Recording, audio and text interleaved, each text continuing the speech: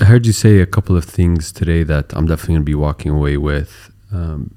One is the importance of purpose in driving myself. The second is, trusting the gut and the importance of doing that. Sometimes even if the data tells you otherwise. You kind of reinforced and reiterated my desire to continue to read voraciously, and so I appreciate that a lot. And this idea of being a leader that amplifies, and I'll definitely be thinking about this concept of shooting bullets versus cannonballs for the next few months. And so I've learned a lot from this conversation, Hazel. The time's flown by, but I really appreciate you for taking the time to chit chat.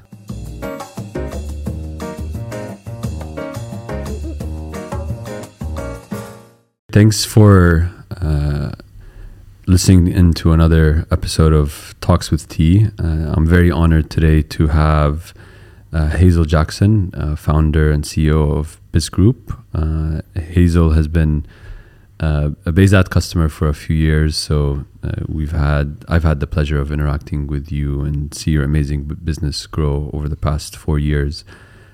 For the audience that don't know us or don't know the company, I'd love for you to just kick off by introducing. Sure. Well, thank you very much for having me here today. It's exciting to talk to you. The business now is, I suppose, at this sweet spot between human interaction and technology-enabled learning. So, but that's not how it started 30 years ago. So it's evolved an awful lot. But we work with corporate clients, with government in the UAE and in Saudi particularly, helping them get their people from point A to point B in order for the company to grow and scale and meet its business strategy. We all know that people, getting the right who is what makes a business work. And so our job is to help companies make those people perform better. Absolutely. I can imagine that succinct vision and purpose of the company isn't necessarily how your journey started. No, I think it always had an underpinning reason. And I think, we all learn as entrepreneurs that purpose is key. What's the purpose? Why do you do what you do? How do you, 30 years on, still get up and go, hey, I love doing what I'm doing? And my purpose was always about enriching lives. Because if you actually come to work, get on my soapbox now, but if you come to work and you have a good day, if you feel like you've made a difference, if you feel like you've contributed to something, you probably go home and you may be a better mother or father or husband or wife. Maybe you get promoted, maybe you can give your family a better start than they could have had before. And so it all comes back down to how we help people do a better job, but do it in a way that's not just about the sales numbers or the software development or about the bank being more profitable, but about enriching their lives related to work. So that's not changed in 30 years, but everything else has. Yeah. One common theme that I've seen from having conversations with multiple entrepreneurs is this idea of having a purpose that really becomes the fuel for the engine.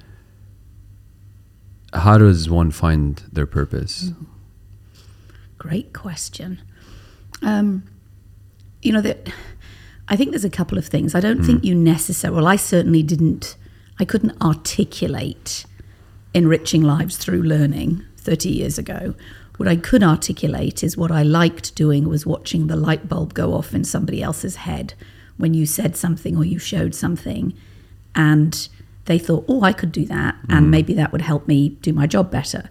And so that little moment, that light bulb, it took me surrounding myself with a few other people who actually understood what the learning business was all about, the training business back then.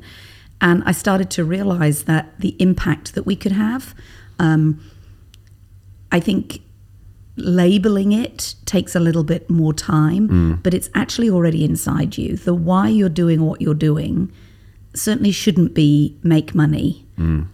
It needs to be something else.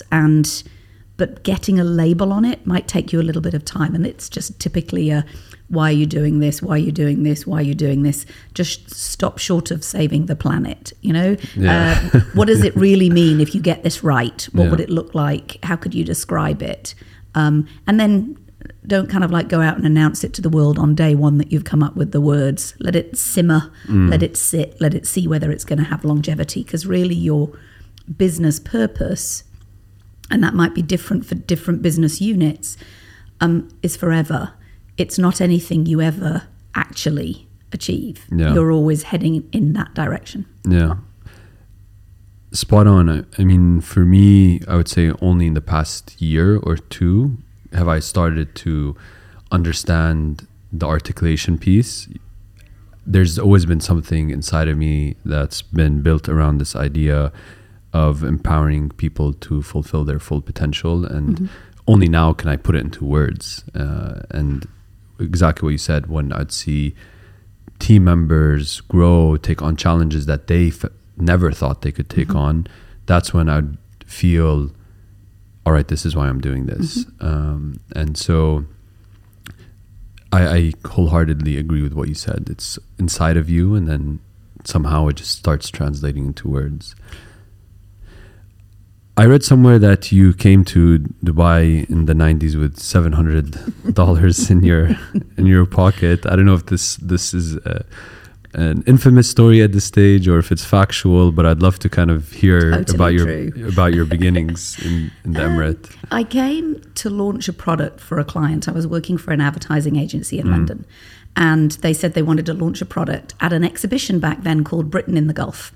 I don't think it exists anymore, but it was a big deal back then. And I kind of like said, do what? Where are we going? And anyway, I came with this client. I found the conference organizers, the exhibition organizers. We built a stand. We launched the product. We did some media and marketing around it. I was in my early 20s, but I'd done quite well in the ad industry in London. And I thought, oh, this is actually a really vibrant city. Now, 1992, I'm talking about. Sheikh Zayed Road is a 2-lane highway. Yeah. We're really downtown. I was at the Hyatt Regency, Correct. I think it was, with the turning restaurant. Yeah. And I started thinking, I came kind of 3 times for this gig, and I really found just something was speaking to me. And I went back to the agency and I said, I think I'm going to resign. I'm going to start a business in Dubai. And they said, have you got a business plan? No. Have you got any money? No. Do you want to take a sabbatical and make it kind of like 6 months and see how it goes? No. I need to burn my bridges, because I knew that if it got tough, the first thing I'd be able to do is to go back to my job in London. So I packed up my stuff. My family all thought I was absolutely nuts. I didn't have enough money. $700, you can't start an advertising agency. Yeah. And I was the salesperson, so the suit, not the creative. So I didn't even have any creative skills I could sell. But I had met a gentleman while I was doing these trips over to Dubai, and he owned the Gulf News newspaper. And my job out of school had been selling classified telesales advertising. Now, this is pre-internet. I don't know whether your listeners actually know that existed, but you bought and sold things in Dubai through the classifieds in the newspaper. Yeah.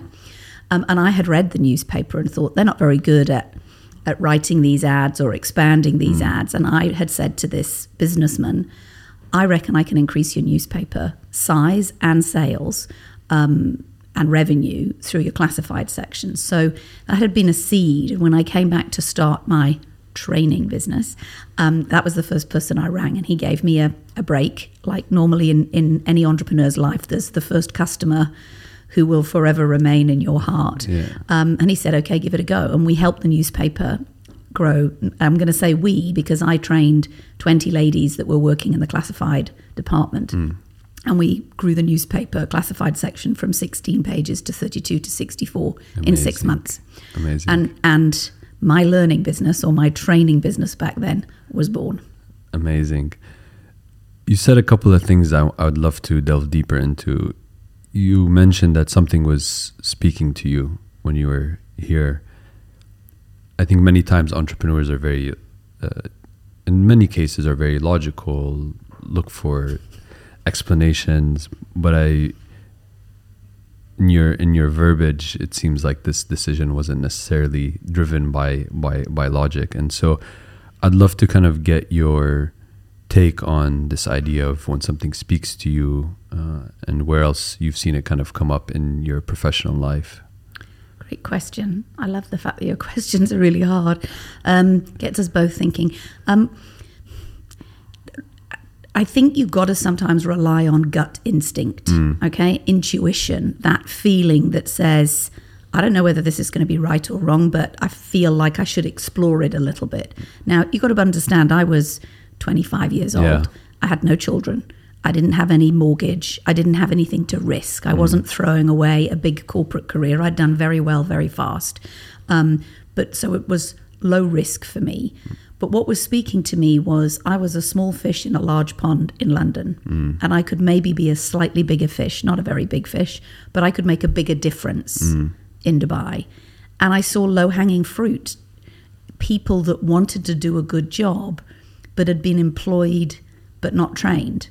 So, everybody says, oh, you started at the right time. Yeah, but I started at a time where nobody even knew what training was. Everybody was like, well, shouldn't they be able to do their job? That's why we hired them. Yeah, but they could do their job better. So the instinct for me was I could make a difference. I felt like I could do something simple, and it would enrich somebody else's lives, even though I didn't know the words then. And I found that instinct, Tarek, since. I find the instinct sometimes when I see a new product in America, like Exonify that we have, and I was like, wow, that's going to change the world of learning for frontline employees. Now, it took 4 years before anybody else saw it, so 4 years of hard work, and Matt, who you met in Saudi, doing a great job before it actually became a business that was worthwhile. And a lot of the businesses that or avenues I've taken in my business have been on instinct, rather than good data-driven decisions, I'll be honest. I think we've got a little bit better at data now, but most of the ones that have played big for us are the ones where I bet big, fast, and kind of like bamboozled everybody else to follow. Yeah, it's interesting because I feel as I mature in my business, I become much more confident to take calls based on my gut instinct. What I love about your story is you took a call very early in your career. It was back in the days when overhead projectors were the most expensive thing. I mean, actually, that first course, I couldn't afford to buy a computer. Not that there were many around then. Yeah. I bought a typewriter and I typed with a lot of spelling mistakes, that first training program. So my career has spanned technology, and I find that fascinating too, particularly because now I would consider myself to be one of the entrepreneurs in our field that's trying to push the boundaries of technology in 100%. The learning space. So maybe it's because I've seen all sorts of experiences in the last 30 years. Yeah. And back on the kind of gut feeling,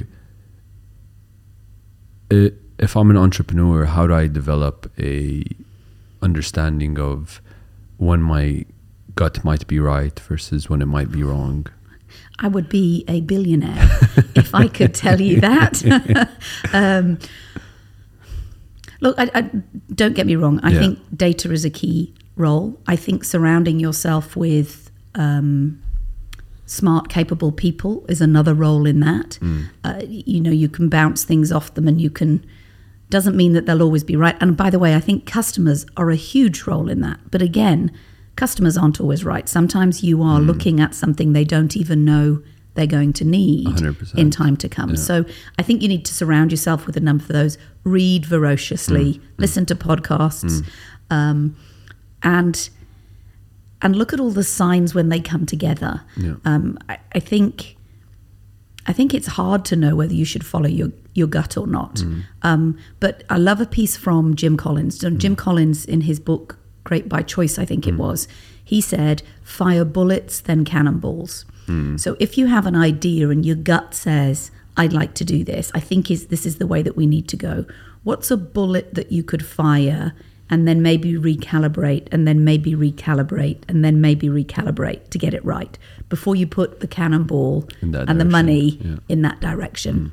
And so if you've got a gut instinct, what is a small win or a small move that could say, do you still feel comfortable with that?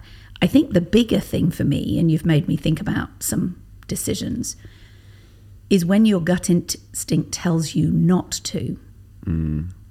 And the data and your team and all of the outside evidence say go for it. Because I think I've probably made some of my bigger mistakes when I haven't let that have an influence. It doesn't mean it's always right, but actually have a bigger influence. Yeah. And I find that especially pervasive when, in my experience, when it comes to hiring talent. Sometimes it's very tough to translate gut instinct in hiring down to other team members or across the organization. And sometimes I can't put my finger on it, but I just have a feeling a candidate won't work out. But there's this drive. So I think on business decisions and on, should we follow that product? Should we go to this market? Should we try this? My gut works. On talent, I agree with you. There's a certain vibe that you get from somebody. But I think nothing beats really, really strong interviewing, good assessments, and then the secret sauce, lots of references. You know, and we're so busy and talent is sparse. So what tends to happen is one of those things goes. Either your interview doesn't necessarily include all the right people or the processes that you know have found you previous good players. Or you don't do the assessments this time because you think, hey, this person's got, you know, a Harvard MBA, so they won't need to do this assessment. Or you just get the written references from the people that like them. You got to pick up the phone and you got to have a conversation with somebody, particularly for a key seat hire, to make sure that how does this person show up? And we've always used top grading as a style of interviewing. And can I share kind of like some secret sauce questions that you can ask? Is that okay? 100%. So, and this is really fast. So even if it's just in your first interview, you're really asking people, it's called talk, threat of reference check. Nicely, you basically say, look, one of the things we do well is we do a lot of reference checks here at BizGroup.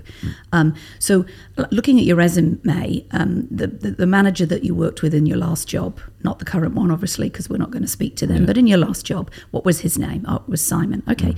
When we speak to Simon, how will Simon rate you on a scale of 1 to 10? Now, that's a truth serum because the person's going to say, well, you know, Simon and I had a bit of a falling out, maybe not so well. Or maybe they're going to say, I think, you know, I'm still in touch with Simon, even though he's left the company, he'd probably rate me as an 8 or a 9. Very few people say a 10, but they might. And you do that systematically for the last 4 or 5 hires. And you get their response. And then, of course, you reference check Simon, Mary, Mohammed, Ahmed, and you see what they would say. And you let the referee be honest by saying, back then, how would you have rated Tarek? Now that gives somebody the chance to be honest. Well, back then he was a little bit immature and maybe he needed to grow, but he might have improved by now. So what you start to get is a truer picture. And if you can put those two parts together, that threat of reference check and then actually doing the reference check gets you the truth in your interview. Now there's a whole load of other things you have to do and competency-based interviewing and assessments and all of those other kind of things. But I would absolutely spend more time on hiring the right talent than having to performance manage that talent. 100%. Yeah. I learned the hard way. I've learned the hard way many times, Tarek, not just once. I'm telling you the theory. It doesn't mean when we're under pressure that sometimes we don't do it 100% right. And then we are cross with ourselves because you always get the truth in the end. Yeah, I learned the hard way around asking for people's names in the interview that we can then use later in the reference checks, because typically what we would do is we'd ask the person for references and then they just send you the ones they know are going to come out well. I think the other thing that the other thing I like about asking a person, what would so-and-so say when we speak to them, for me, it's always given me some sense of how self-aware they are, right? Sometimes people are like, I don't know, you're going to have to talk to them. And then that tells me something about the candidate themselves. Yeah, absolutely. Great insight. So you start off with growing a classifieds business. How does that eventually evolve into where we are today? Well, I was a trainer for the classifieds business. So this the entrepreneur that owned the Gulf News, I think he still does, had a number of other businesses as well. So he said, if you can do that with those people, can you do that in my furniture store? Can you do that in my head office? Can you do that in my motor company? And off we went. And then pretty much 6 months in, I was like, okay, maybe I need to find some people that really know what they're doing. Because I was a little bit like this. I was in a passion project. I was enjoying what I was doing. My energy was infectious. I was a voracious reader already by then. So I was sharing concepts that maybe would be being used in the UK or in America but hadn't made it here on customer service or sales. And that was resonating with young people that had been brought into Dubai to do a job but hadn't necessarily been upskilled. So my business started literally from focusing on helping other people do their jobs better. And then I realized that I actually had a concept and some ideas that resonated, and we started formulating training programs. And in the current form of BizGroup, when did that really kind of come together to say? You know, it's really interesting, isn't it? Because like next year will be 30 years That's in amazing. business. And how does that make you feel? Old. No, proud and old.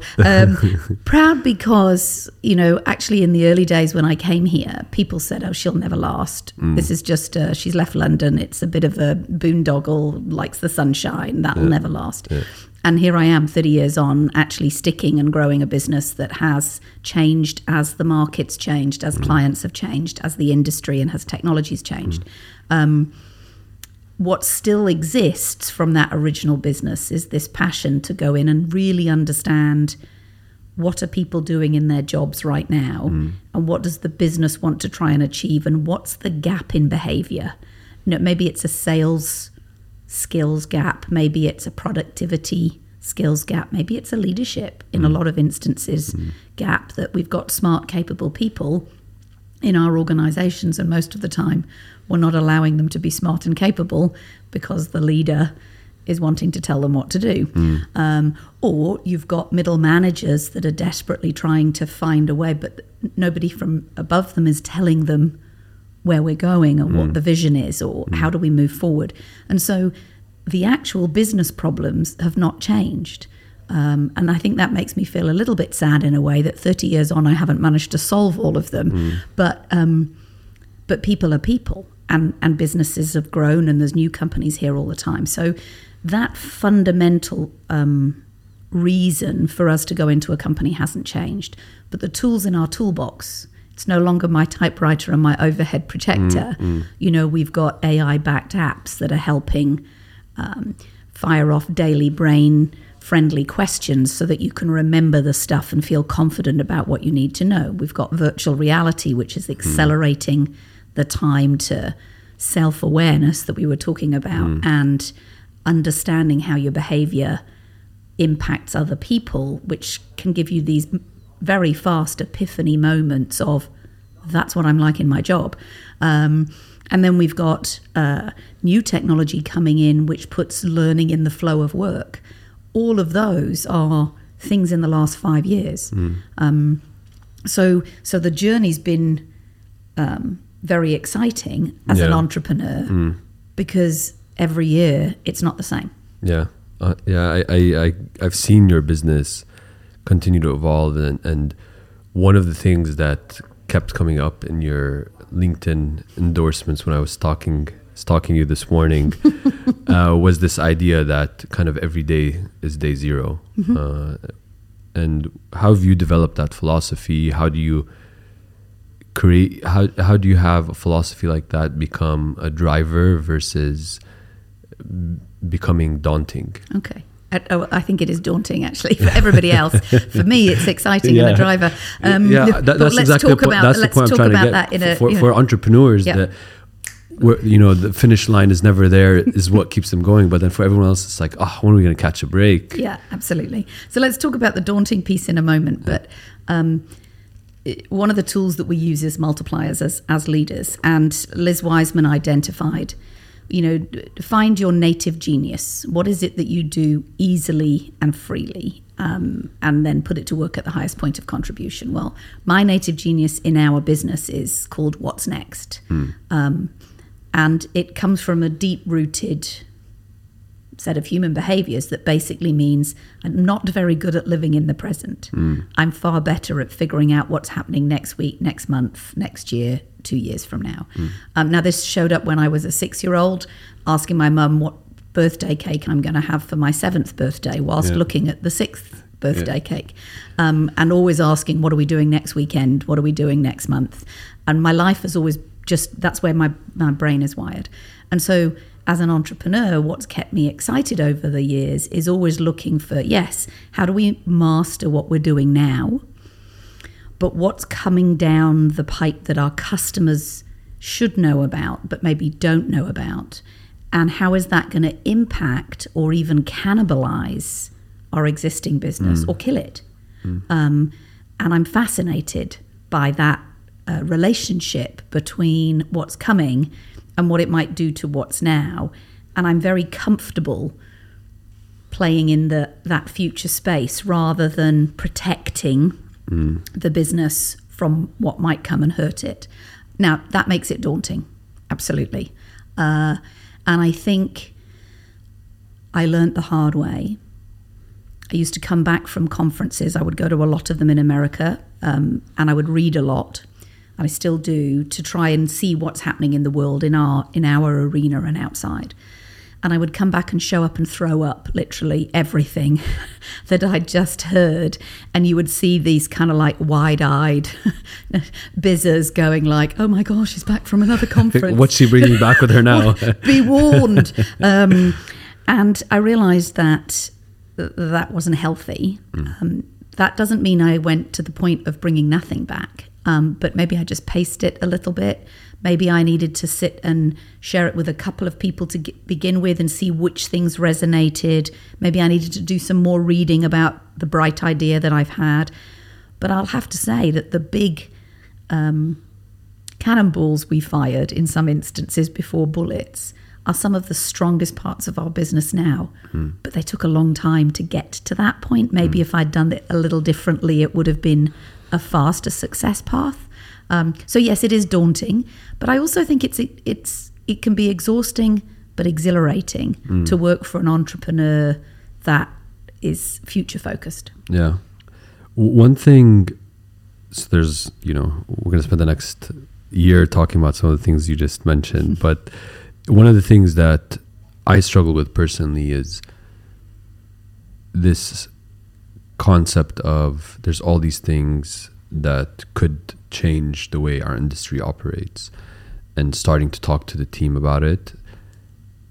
And sometimes I'll be thinking out loud, and then the team takes it as action.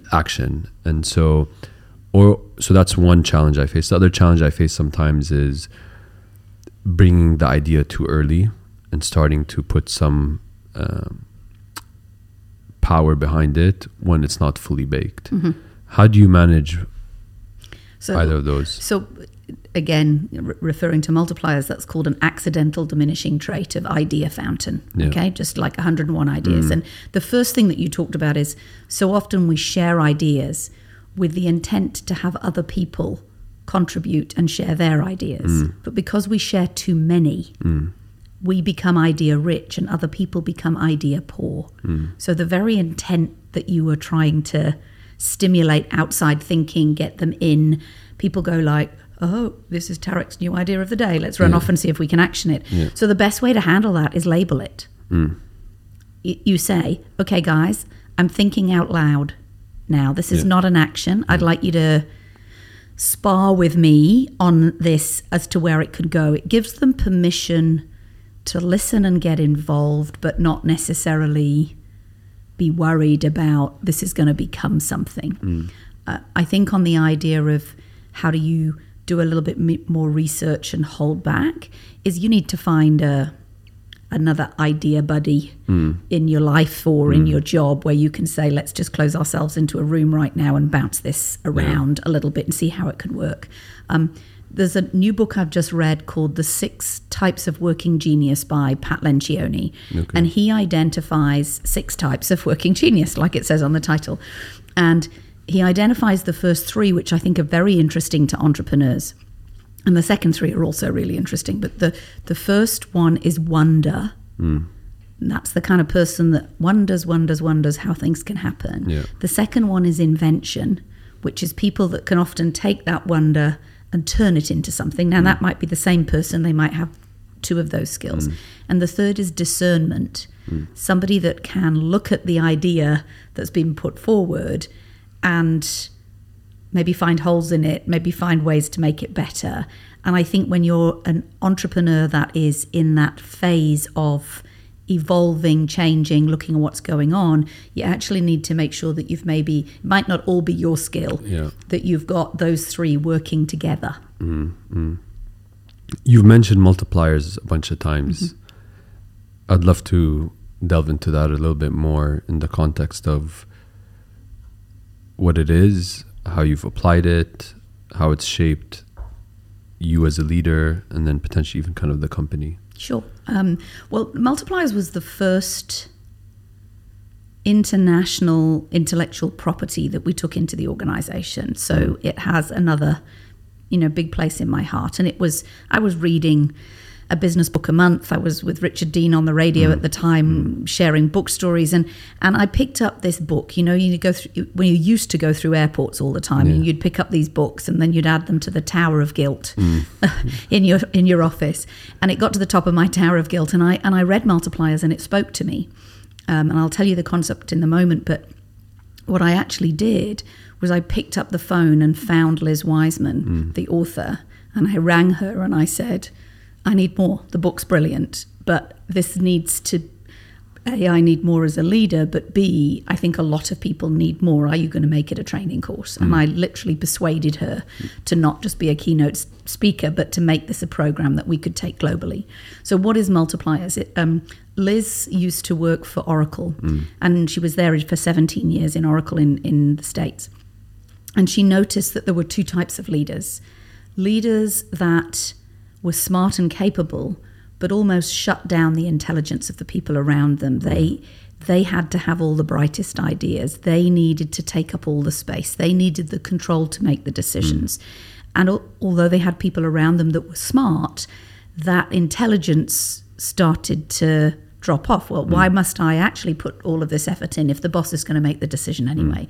And then there were leaders that amplified the intelligence of other people, almost like light bulbs went off. They had a style of leadership that made others feel smart and capable and give more, work harder, work smarter.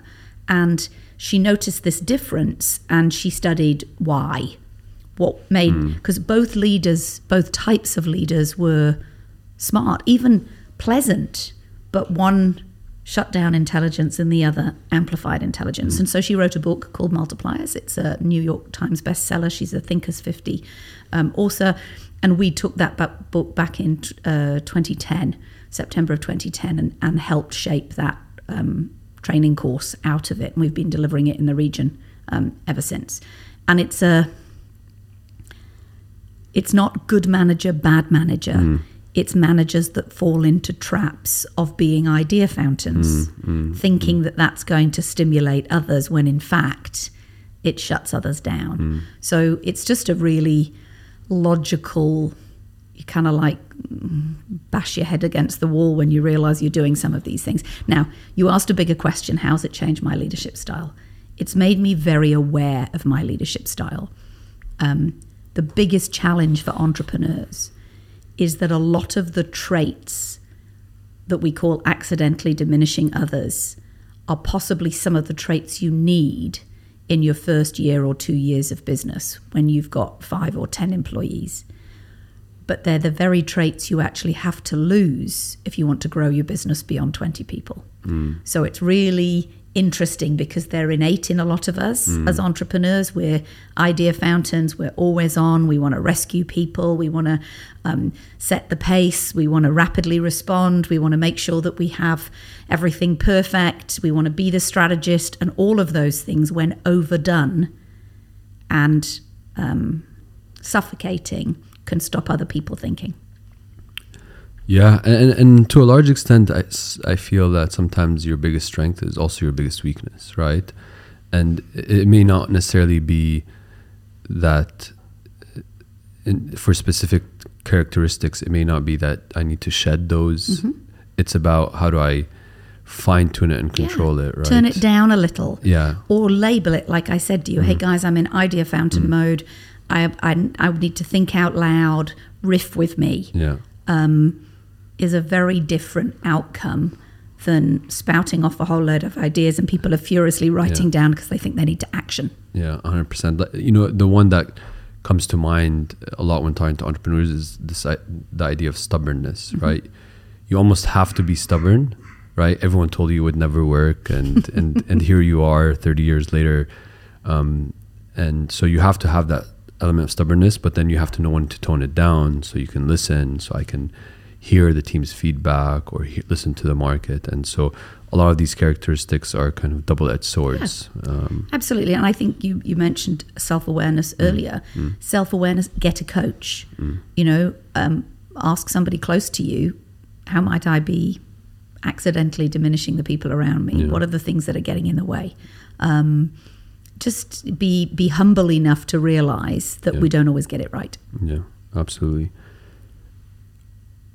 How do you determine when you're firing bullets, as you've said? How do you determine when to continue to invest and have the conviction that this might turn into a cannonball versus pulling the plug? I get a sense that when an organization grows and the main thing is the main thing and we're on the side trying to expand, go into a new space, that many organizations pull the plug too early. And so how do you think about what's the right time? I think I've probably been more on the other side of when's the right time to put the investment in. So cannonball, not sure, cannonball, bullet, not sure, bullet, not sure, another bullet. Okay, let's just fire another bullet.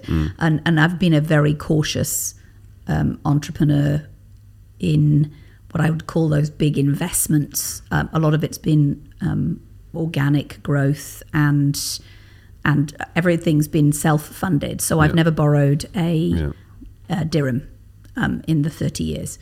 And so that maybe meant we've grown slower than if I'd been bold enough to do those big investments. So I don't think I've ever had to be at a point where I'm going, okay, I'm pulling the plug because, you know, I've now just sunk X million into this idea that's not working anymore. But I have failed I started a magazine because there wasn't an HR magazine. It was not my core business. I didn't really know what I was doing. We found some partners who weren't entrepreneurs, and I thought I could give them that side of it. That didn't work. We tried to build a permanent team building site out near Bab el-Shams, sunk a bit of money into that, but probably a lot of time and ideas and people resources, and that didn't work. So I've made some wrong bets on things, but always with cash that we could afford to play with.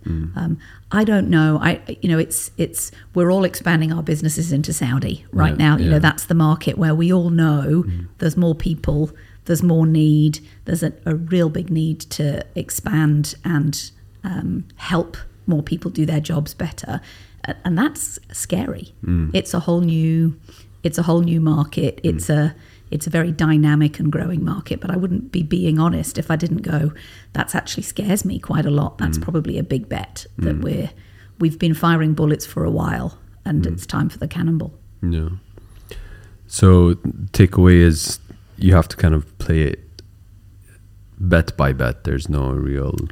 I'm sure, look, I think data tells you an awful lot. Have a great financial person in your team. I do. Make sure that they are giving you the data and the risks and the advantages of what we're going to do. And make sure it's a decision. I think when you start to make those bigger bets, certainly Saudi for me was a decision as a team, because it can't be something where I'm the only one going like, let's make it work. Yeah. Whereas before with a product or a book or a concept, perhaps I could be the passion person that could drive that forward. But with a decision to geographically expand, it actually means boots on the ground. It means more people looking at it. It means more than just one person deciding to grow that space. And so I think that for me is very much is the team on board, and how do we make sure every step of the way the team is still analysing and going, yeah, this is what we're in the right direction. Let's course correct. Let's change the bullet this way. So that was very much a team decision. Yeah. It's clear that you're a voracious reader, and so to be honest, it's something I've only developed in the past 2 years. And one thing that's worked for me is I'm just always reading. So what I mean by that is if it's on my phone, if I'm in a cab. So that's the only way I can get through. Yeah, little bits. So I want to learn from you what kind of things you've learned about being an effective reader. Oh, nice question.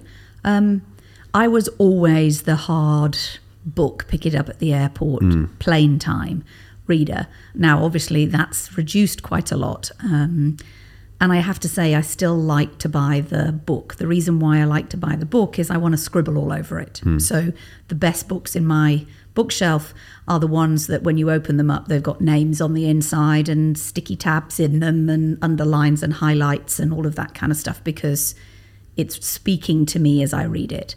But in order to be able to read enough now, audiobooks are my friend. And you know what? The traffic is letting me read more now. Yeah. It used to take me 20 minutes to get to work. It takes 40 to get there and an hour often to get home. Yeah. So all of a sudden, I've now got an hour and 40 minutes of audio listening time. Now, classic, I'm currently listening to Jim Collins' Entrepreneurship 4.0. Is it 2.0? 4.0, BE 2.0. Okay. And I've got the hard copy book, but I was never getting time to actually sit and read it. So I bought the audio book as well, and I'm loving it. I know what's going to happen. I'm going to have to go back now and read the book so I can underline all the things that I can't do whilst I'm driving. Yeah, that's the struggle I've had with audiobooks. Is I'm also a massive note taker, and so I'll be like, how am I going to remember this? Well, so I do it. I read the audio book to know. Do you know, sometimes you get these books and you get past chapter 1 and you're like, okay, you said that in chapter 1. Okay, in chapter 3, okay, you said that in chapter 2. Okay, I don't need to read this whole book. I got the concept. But somebody said to me, I read the book summaries. That's all I do. And I said, yeah, but here's the problem for me. I remember reading or watching a YouTube clip of a book, and it was kind of like, I don't know, 2 minutes. And I thought about the concept for maybe 4 minutes. When I read the book, it was 6 hours of my life, maybe 8 hours of my life. And I thought about the concept for a long time. And so I think what's interesting for me is if you really want these things to change the way you think or behave, it actually needs to sink in. And so you need to do the hard yards. You need to do the reading or the listening. So I will listen for, should I read? Yeah, interesting. Then maybe I might remember it after I've written the notes. Yeah, I think 2 things that changed my perception or my ability to read on a continuous basis was, one, I don't have to finish a book. Because I'd get stuck in books that, I just probably, I would dread reading. And so that was one, was this, as soon as I figured out that I don't have to finish a book, it was freeing. I felt like a bird out of a cage. And the second one was reading multiple books at the same time. And for me, that's, sometimes I feel like going deep on a specific person's biography. Sometimes I feel like reading something light, and sometimes I feel like reading a book that's going to transform the way I think about business. And when I was stuck with just one book, maybe in that specific moment I wasn't in the mood for that type of topic. And so those two things really changed the way I read. And so I'd love to ask a tall task of what are some of the books that have changed your life? Okay, it's not a tall task for me. It's finding obviously I've talked about multipliers, changed my life. And actually her recent book called Impact Players. The reason why I love Impact Players by Liz Wiseman is we talked earlier about talent. And you know when you've got somebody in your team and they're an A player, and you've got somebody else in your team, really nice person, but you kind of go, they're a B player. And before Impact Players, I would talk about A players and B players, but I couldn't necessarily tell you why. Both smart, capable people, both really like them, just not sure what's that difference between the two. And Impact Players nails it. Okay. And so it actually not only gives you the tools to say to the B player, hey, look, these are some of the things I think you need to start doing, but it also gives you a chance to recognize why the A player is so good. And so it was magic. So I love that book as well. So that's a recent edition. My classics would always be Good to Great. I liked Jim Collins's book, How the Mighty Fall, purely because it has a great checklist in there to make sure whether you're getting a little bit arrogant or full of hubris or perhaps starting to scale too fast. So for those entrepreneurs that have the bigger businesses that maybe are betting on bigger deals, I think they need to read How the Mighty Fall. And I often go back and just do a quick check on that checklist of the leadership team. I love all Pat Lencioni's books. He writes a fable followed by a model. So 5 dysfunctions of a team. His recent one, 6 types of working genius. He has another great one, which is Good Death by Meeting. All little things that are very practical. So I like his content. Who else would I put on my top list? Great by Choice. Jim Collins is another good strategy book. So that'd probably be my hit list. Nice. I heard you say a couple of things today that I'm definitely going to be walking away with. One is the importance of purpose in driving myself. The second is, trusting the gut and the importance of doing that. Sometimes even if the data tells you otherwise. You kind of reinforced and reiterated my desire to continue to read voraciously, and so I appreciate that a lot. And this idea of being a leader that amplifies, and I'll definitely be thinking about this concept of shooting bullets versus cannonballs for the next few months. And so I've learned a lot from this conversation, Hazel. The time's flown by, but I really appreciate you for taking the time to chit chat. I've enjoyed it. Great questions. Thank you very much for making me think. Thanks a lot.